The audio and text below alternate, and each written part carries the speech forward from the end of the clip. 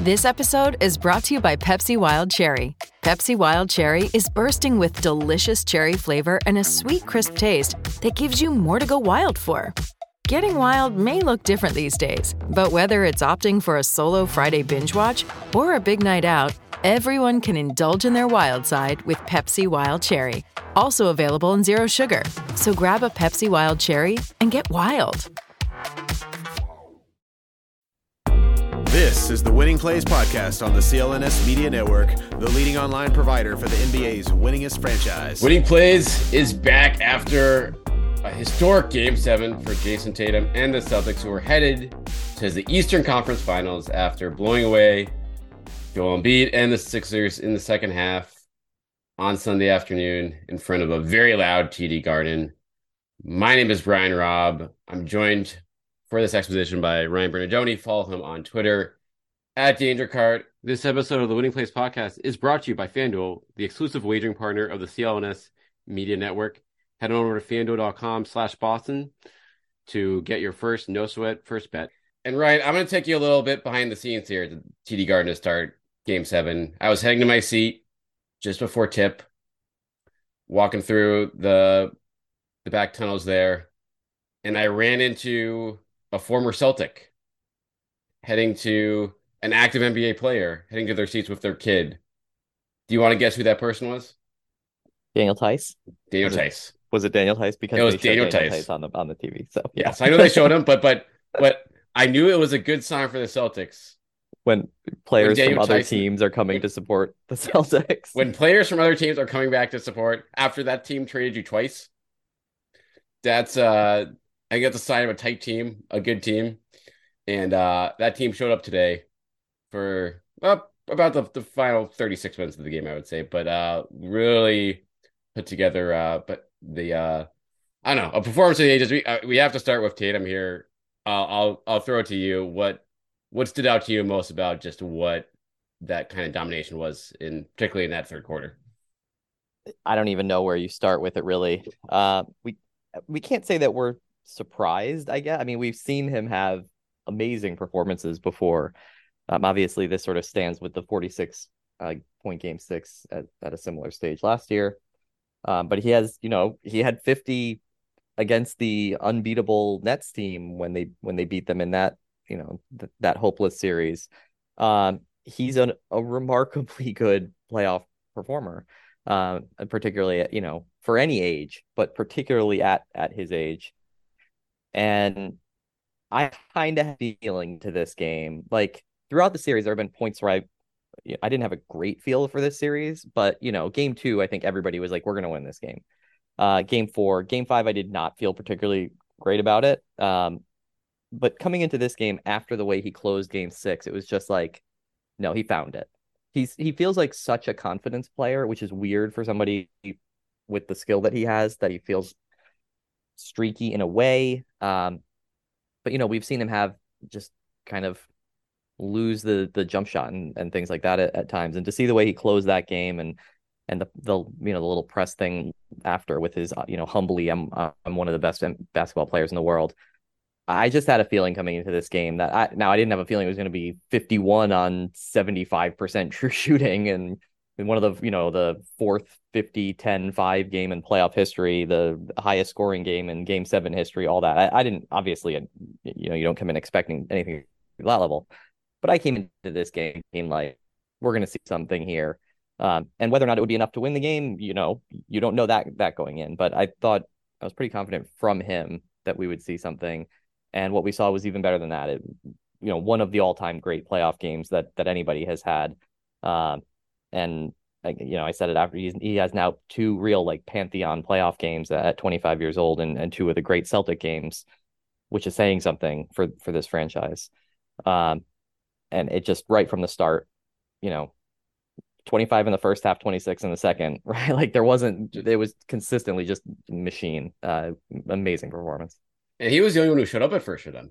I know you said a minute ago that the first 12 minutes, I thought they were sort of edgy at the beginning and a little sloppy, but that they were actually doing good things. It's just like they were sort of offsetting them with like, hey, now I'm going to throw this pass directly to James Harden, or like I felt like they were a little nervous energy sort of bad things, but good intent in the first quarter. The intent was there. They were Like trying to go to the the hoop too intensity much. was there, but like I thought the offensive flow outside of Tatum was garbage. Well, they Um, didn't. Yeah, I mean, they'd only took five threes in the first 11 minutes of the game or something. I think Missoula alluded to that yeah, afterwards, saying that their you want to shots Betty wasn't talk that bad. about But it that was post like game? they were really.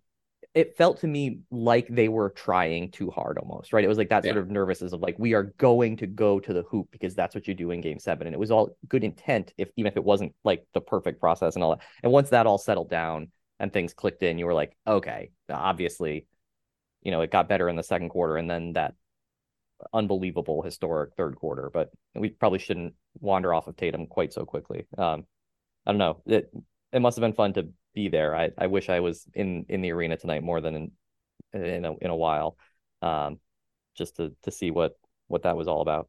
Yeah, no, this was like a finals type energy for the crowd, and everyone saw Jaylen Brown calling them out after Game 5, and they brought it from Jump Street tonight, and the players talked about after the game whether it was Jaylen or Tatum, or Smart. I mean, they all pretty much gave it up for that because that energy was there and it was useful early, and then things going awry. PJ Tucker was hitting threes, and they got down by 9 at one point early in the second quarter, and then James Harden's elbow landed.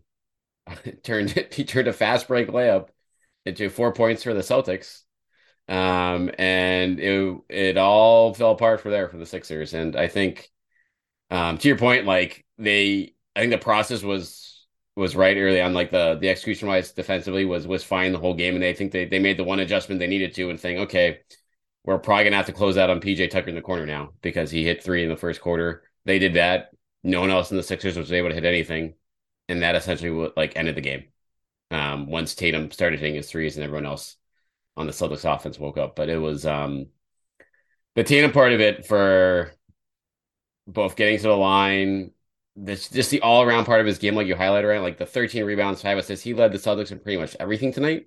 So it wasn't just like historic scoring performance. It was as good as an all around performance as you'll probably see in the NBA this year, period. Like regular season or playoffs. Yep. Yeah, I mean, complete tour de force to have that happen in a game 7 against one of your big rivals. Break the record for game 7 scoring only 2 weeks after it was most recently set. It was just an everything. Right from the start, like he goes, and there are some real like highlight reel moves in there too. You almost sort of, you see these like Kevin Durant or Booker have had these big scoring performances before they were eliminated, where it's just like jumper. It's like, almost robotic the way that they do it, and the way that he was scoring tonight. I don't even know what that move was that he dropped in the first quarter that led to the dunk, where he just like, it was Embiid, right? He just like dusts him. Yep. The spin that he scores off of Tobias Harris. That one was, I think, the most impressive one. Like the spin to the one where he just leaves Embiid for the dunk. I don't even know what that move is called.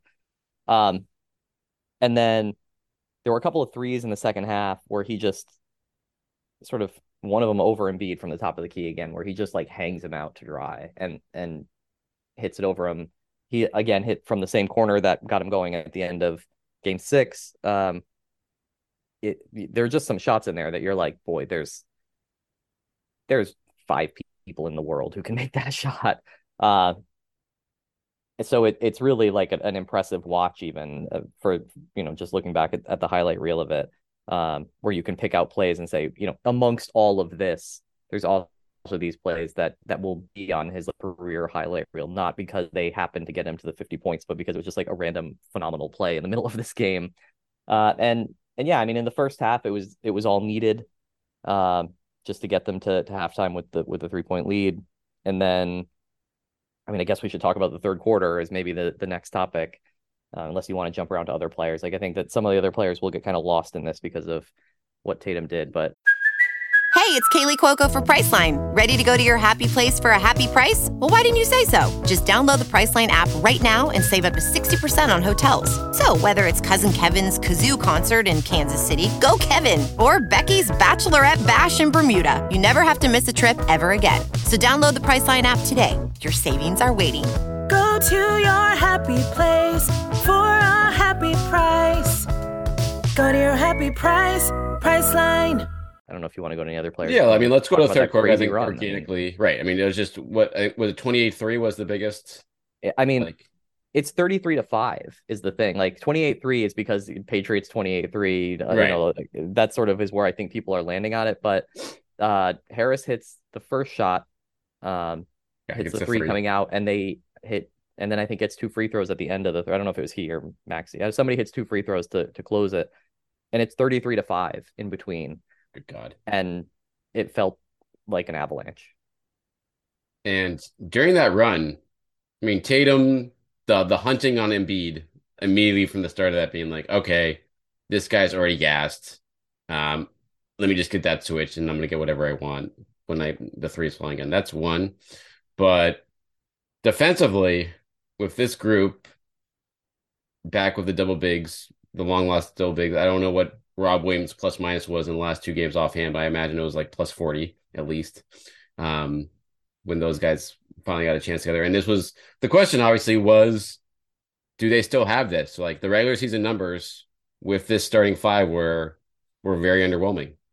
And it's easy to forget that the playoffs, I guess, are obviously a very much a different animal. And when this group locked in, when Tatum, I think, really locked in defensively during that stretch too, when he was forcing turnovers, when he was just providing great help, and everyone was just at their best at that point. And then they were getting out in that transition, and that was the game. The game was over by what, like the 7-minute mark, the 6-minute mark of the third quarter. Once that run started, it was like the Sixers had no one stepping up to the table just to even put up a fight at that point.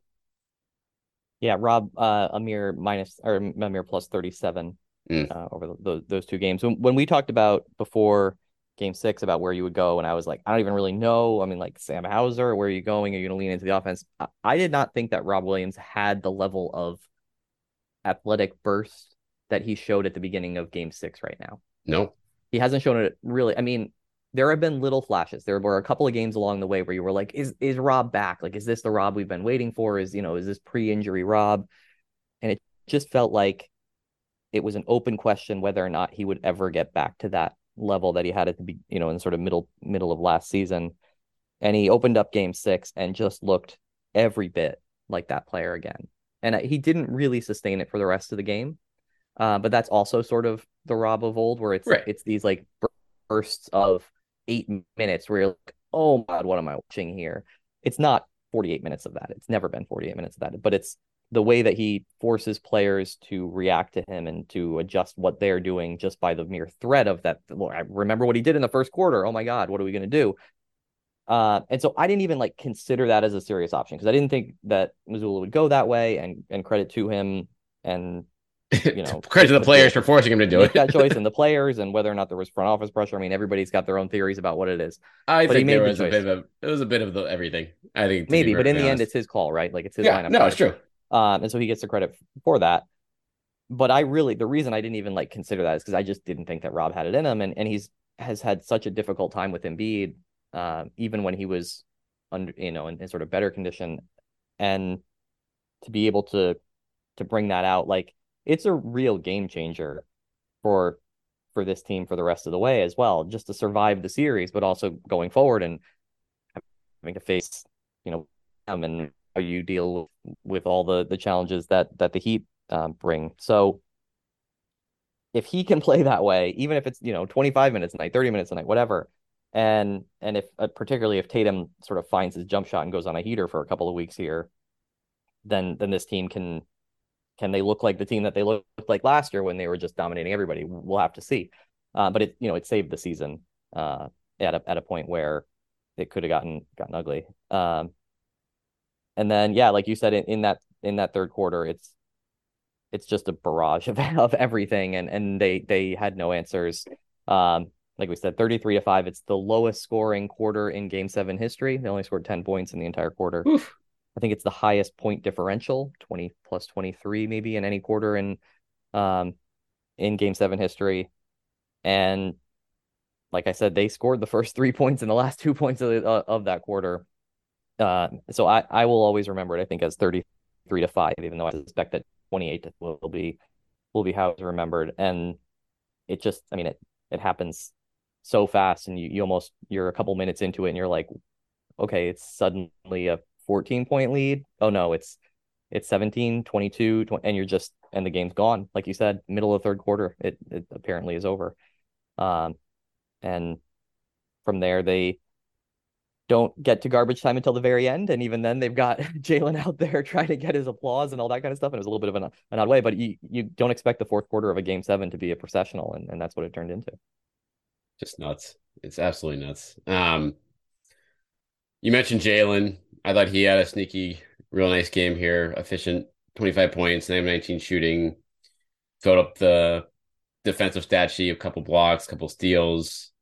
And I don't know, I feel like when we talk about the defense here with Rob, it's like the story, I think the biggest story of this series now, beyond just the switch, is like the defensive level they got to in these last two games. Like they should have, I mean, Game 6, I mean, Jason Tatum admitted it.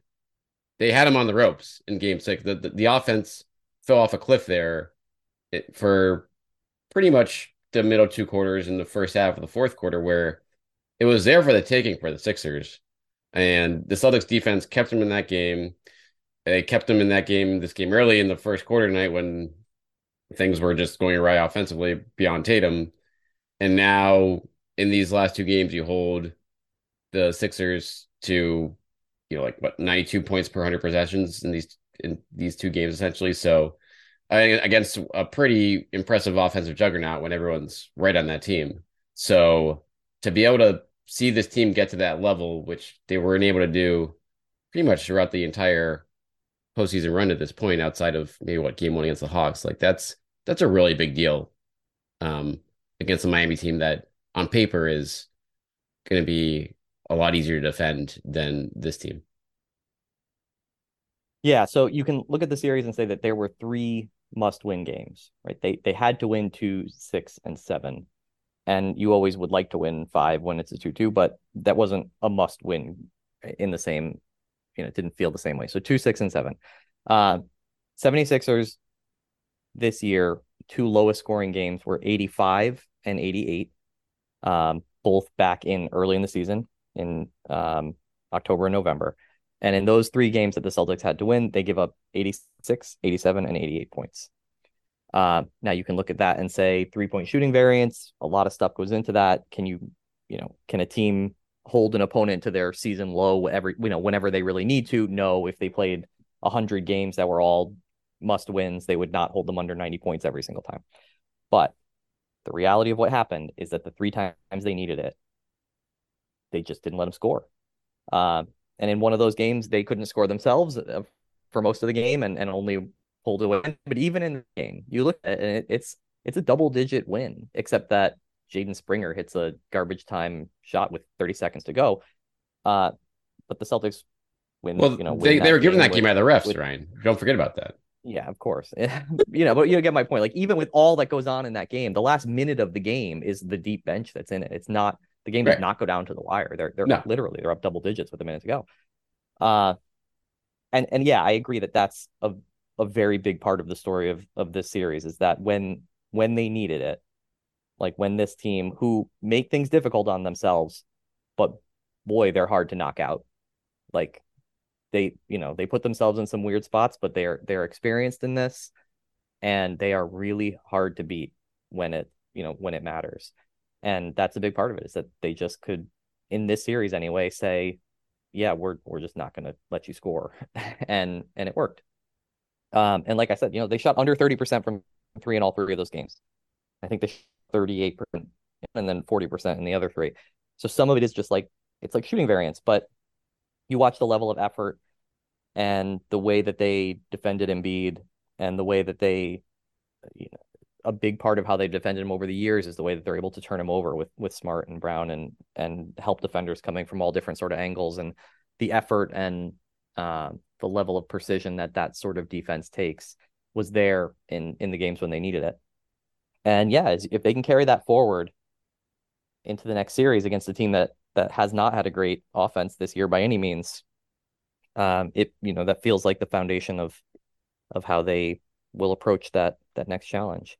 I would like to talk a little bit. Yeah, I mean, the other thing, I know I'm bouncing back and forth on Jaylen. The one thing I would add into there is also really good energy game from him.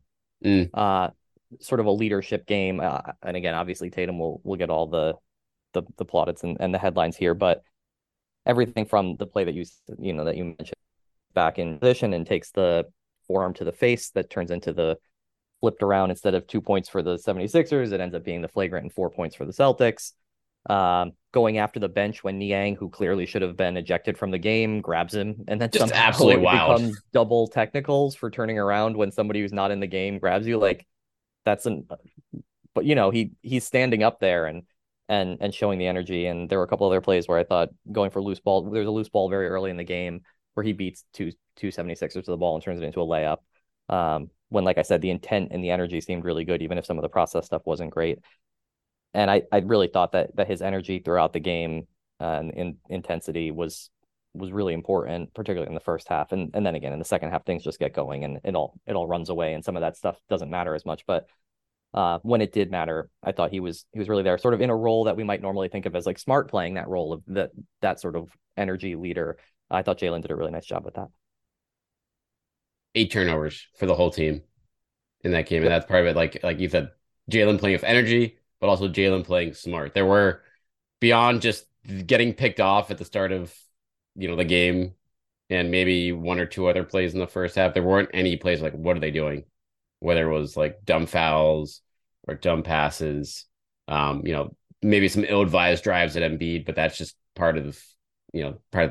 That's just going to happen naturally because he's just a monster down there. But only 2 blocks for him.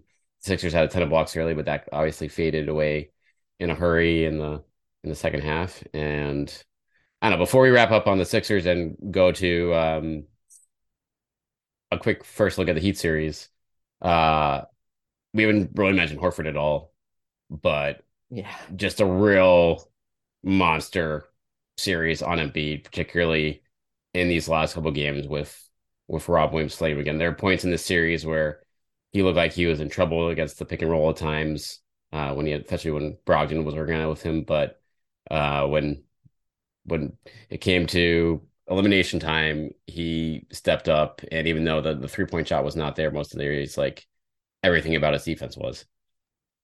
Yeah, and he did make what it seemed like a pretty big 3 at the end of the first quarter when it was the lead was 9, and he makes that 3 off the kick out, which I thought was a 2 actually when he took it, because it sort of looked weird on the TV, and I was like, was that like a long 2? But no, he got the footwork right and canned the shot that felt big at the moment, even though at the end, right, it doesn't seem like any one shot from the first quarter matters all that much. I think the stat that I've seen kicking around was that Embiid was 3 for 17 when Horford was his primary defender in this game, something like that. And right, the old man just keeps he'll get mad maybe for not that he's gonna hear me saying it, but if he heard somebody say that might make him angry. Although when he's angry, maybe that's the key to the offense. But did you see his quote post game, Horford? Just, I was fighting for my life. Oh yeah, I did see that one. Yeah. So it's just like, well, he did a hell of a job. Right. Exactly. Well, he's alive. And Embiid is getting absolutely destroyed. Harden even more. But oh my God. Yeah, the postmortem on that team, and maybe on this era of that team, is pretty brutal right now. We could do an hour in that team right now. We don't have time for that, but it's like, I give, like, Embiid is gonna get wrecked. But the problem with Embiid is that he's never healthy in the playoffs, right? So yeah. I look at this and say that probably would have been a 4 or 5 week injury in the regular season, and he wouldn't have even played in this series. And so to an extent, I have to give him credit for the fact that he played it all, and he did have some moments in it where he looked good. But then he had the 2 days off, and you're thinking like, oh, okay, is this going to be the moment for him? And basically no shows the game. And we can't know how he's feeling or any of that, but he's on the floor. and he's never healthy when it comes to the playoffs. And in some sense, that's the difference between he and Tatum, and sort of where I slot them in the rankings of the league. It's like Jason's always there. One, he's a wing, and I just would rather have a two-way wing in the playoffs than a center. Right. As people know like viscerally, but then at the beginning of the season or when you get to at some point in the regular season, you're like, well, clearly Embiid's the better player. But you're like, I would not take him over Tatum. No. But just in large part because he's a wing. But the other part of it is that Tatum always plays. He's always there. He is the consistent of like the league's superstars throughout his career. Is that maybe it's like everybody ages. At some point that will change. But that's the difference, is that he always is there in, pretty much peak shape when the playoffs roll around. And so with Embiid, it just never seems to be, there's always seems to be something. And then to kind of no-show this game, and again, he was better than Harden, who has a history of this. Harden was checked out in the second quarter. One steal at the start where it's like, oh, James Harden, picking off but he almost did it at the beginning of last game too, where he jumped an early pass. And then I think did jump a pass in the first quarter last game after he just barely missed the first one. But it's over and over again with him when it's really the biggest games. It's not even that he has bad games. Like Tatum going 1 for 14 at least means that through three quarters he had taken 14 shots and that he would keep playing and keep going. Harden goes 3 for 11, and like by the end of the game, he's not engaged. Like by the third quarter, he's nothing. And this is not at all the first time. It's the last season ended with the famous like the ball just didn't find me after I gave it up. And this year, I don't even know what it is. It's just crazy. And maybe he'll go off to Houston to he'll go enjoy some. I mean, he's gonna have to listen to Ime yell at him. Vegas and whatever else. And yeah, Ime with Harden and Jalen Green, and I'm sure they'll have a grand old time down there. But Ime, what a mistake, by the way, to take that job. Now, when you look at the jobs that are open, yeah. Well, I don't know if any of those jobs would go to him, considering that the questions that people would have to answer, and the fact that there's some other really good coaches who are available now who may be first in the running, and you probably just have to take the job that's offered to you when you left the last job under the circumstances that there were. But that's kind of not here nor there. And I don't know what Harden's going to do. I don't really care. Like, I don't fear the 76ers. I don't fear the 76ers when Embiid is healthy. But also, how would we ever know? Because like, again, we don't ever seem to get there. The fact that they made this a 7-game series is a little bit of a credit to them. I guess there are players on the team that I do like, but they just, as people are saying, like the Sacramento Kings have been to the conference finals more recently than the 76ers. The Minnesota Timberwolves have been to the conference finals more recently than the 76ers. They're 10 years into this sort of era, 9 years since drafting Embiid, and they lose in the second round with all these questions every year. So now we can move on and look to a team that is the opposite, that continually post LeBron era seems to always get to overachieve in the playoffs with Spo and Jimmy Butler and everybody else. And you guys all get to make your flights to Miami that you thought you weren't going to get after the dreams do come true. Even though now it's going to be 90 degrees, 90 degrees and humid now, so it's going to be no thanks.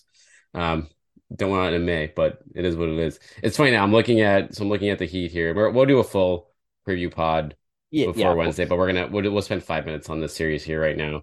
I'm looking at their playoff game, roster here, and I'm like, oh wow, they have 7 guys, 8 guys averaging in double figures, and then you look at the list and it's like Oladipo out for the season, Hero also out for, I assume, this series. He was, I bet he can come back in the finals and be back, but still 6 players scoring in double figures, and you look at some of the names on this list: Caleb Martin, Max Strus, Gabe Vincent. Kyle Lowry off the bench. They're still starting Kevin Love. It's going to be a really interesting. I mean, I guess the tactical thing is you have a more proven shooter, obviously, in Kevin Love starting for the double big standpoint from the Celtics, but I certainly it would be shocking for them to go away from that now, despite that potential variable involved where Rob is going to have to guard the perimeter more in this series. I don't even know who their 5 are right now. I believe it's starter? Jimmy, Bam, Vincent, Love and who's the and Love Struess, right? and Yeah. Struess. I think I was gonna that's say their it's not formula. Caleb Martin, is it? Because if it's Martin, then that's Right. where they It's put in him. big trouble. Uh, Yes. I think Caleb I don't know. Martin. That's a whole, yeah, I haven't thought about it at all. There's a whole conversation we had there. Derek White, who was a little bit jumped by Brogdon in this series, I think has a bigger role to play in that. Um, but you can imagine a lot of other players who get it for the adaptation again. But yeah, there's plenty of time to deal with that, especially because the series doesn't even start for a couple days. Today it's reveling in the demolition of that we all it was yeah, right. It's been a stressful few weeks for anybody who builds a lot of their personality around a sports team. uh the idea of losing to your rival at an earlier spot than you thought you would go out is never never feels good. But like I said, they're a much tougher out when it really comes down to it, and they showed it again. 7 guys, 2 games in a row too, right? Like they really cut down and really just focused on like this is how we're gonna get there. And they did. We haven't even I don't even know that I don't have really anything to talk about. Last game, it was a lot of talk about the guards. This game, not a whole lot to be said. I don't think they all sort of played their part. But I don't know. It was a game for the wings and the bigs tonight, which I a little bit flip the script from.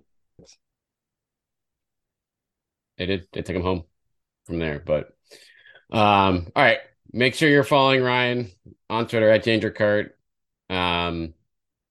East finals start on Wednesday. Celtics will get 2 days off before hosting things this time in game 1. And I don't know, Ryan, they're pretty, I think they're heavy title favorites right now. Not title favorites. They're certainly Eastern Conference title. I mean, they're title Denver favorites. Is be... They're championship. I mean, by Vegas odds. I don't not know heavy. Why, yeah, not heavy, but like the other two. The problem is the other 2 teams both get knocked by the fact that they play each other. Like Denver and LA, because they have to go through the other one. Right, that knocks the odds a lot. So that their odds get knocked down. They're heavy favorites against Miami. I fully expect them to lose game 1, 119 to 117 in some fashion where we're like, how did that possibly happen? Just because it's the way it is. But they should, having not looked not too close. Like if they lose this series, it will be a major missed opportunity. But yeah, like I said, today I'm still having the high of that third quarter and of Jason Tatum doing something that we will never forget as Celtics fans, and continuing to exert our dominance over the Philadelphia 76ers. So it was a fun day for that, and we can think about all the rest tomorrow. In due time. No, that was a special one. Special one for Tatum, special one for this team getting these wins in game 7 year after year at this point. And now we turn the page, but for now it's watch what goes down in Philly in the next couple of days and what the Celtics have up their sleeve as they play the Heat for the 3rd time in the Eastern Conference Finals in the past 4 years, which is absolutely nuts. But that's where we're at, and that's what we'll bring to you guys next time out here on the Winning Plays Pod.